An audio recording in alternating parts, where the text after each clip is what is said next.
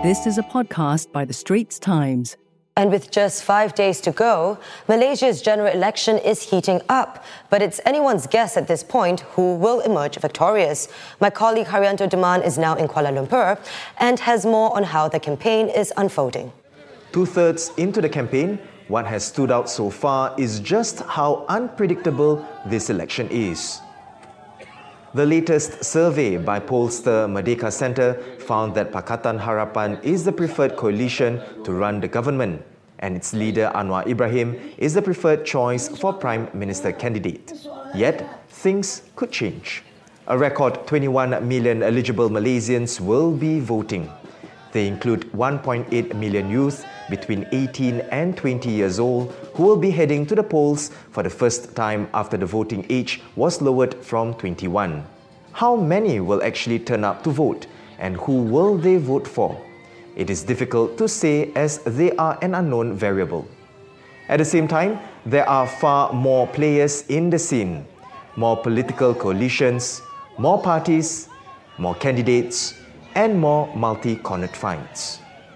And adding to the unpredictability, this is an election that's taking place during the wet season. In the past week that I've been in Malaysia, there was heavy rain every evening, resulting in flash floods in different parts of the country. These flash flood episodes have reignited public anger over the caretaker government's decision to hold the election during the monsoon season.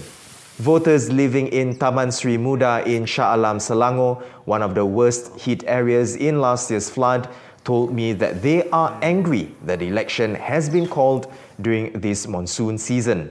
Their main focus is to keep their families safe from the floods instead of having to worry about who to vote for. So one question is, to what extent will this unhappiness be reflected at the ballot box? With all that, it remains to be seen how things will unfold on polling day. There are 5 more days to go, so we can expect lots of action all the way to the finishing line. That was a podcast by The Straits Times. Send your feedback to podcast@sph.com.sg. Find us on Apple, Spotify, Google Podcasts, or via the Google Voice Assistant and Amazon Alexa-enabled devices.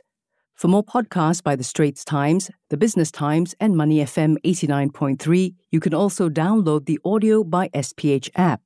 That's AWEDIO.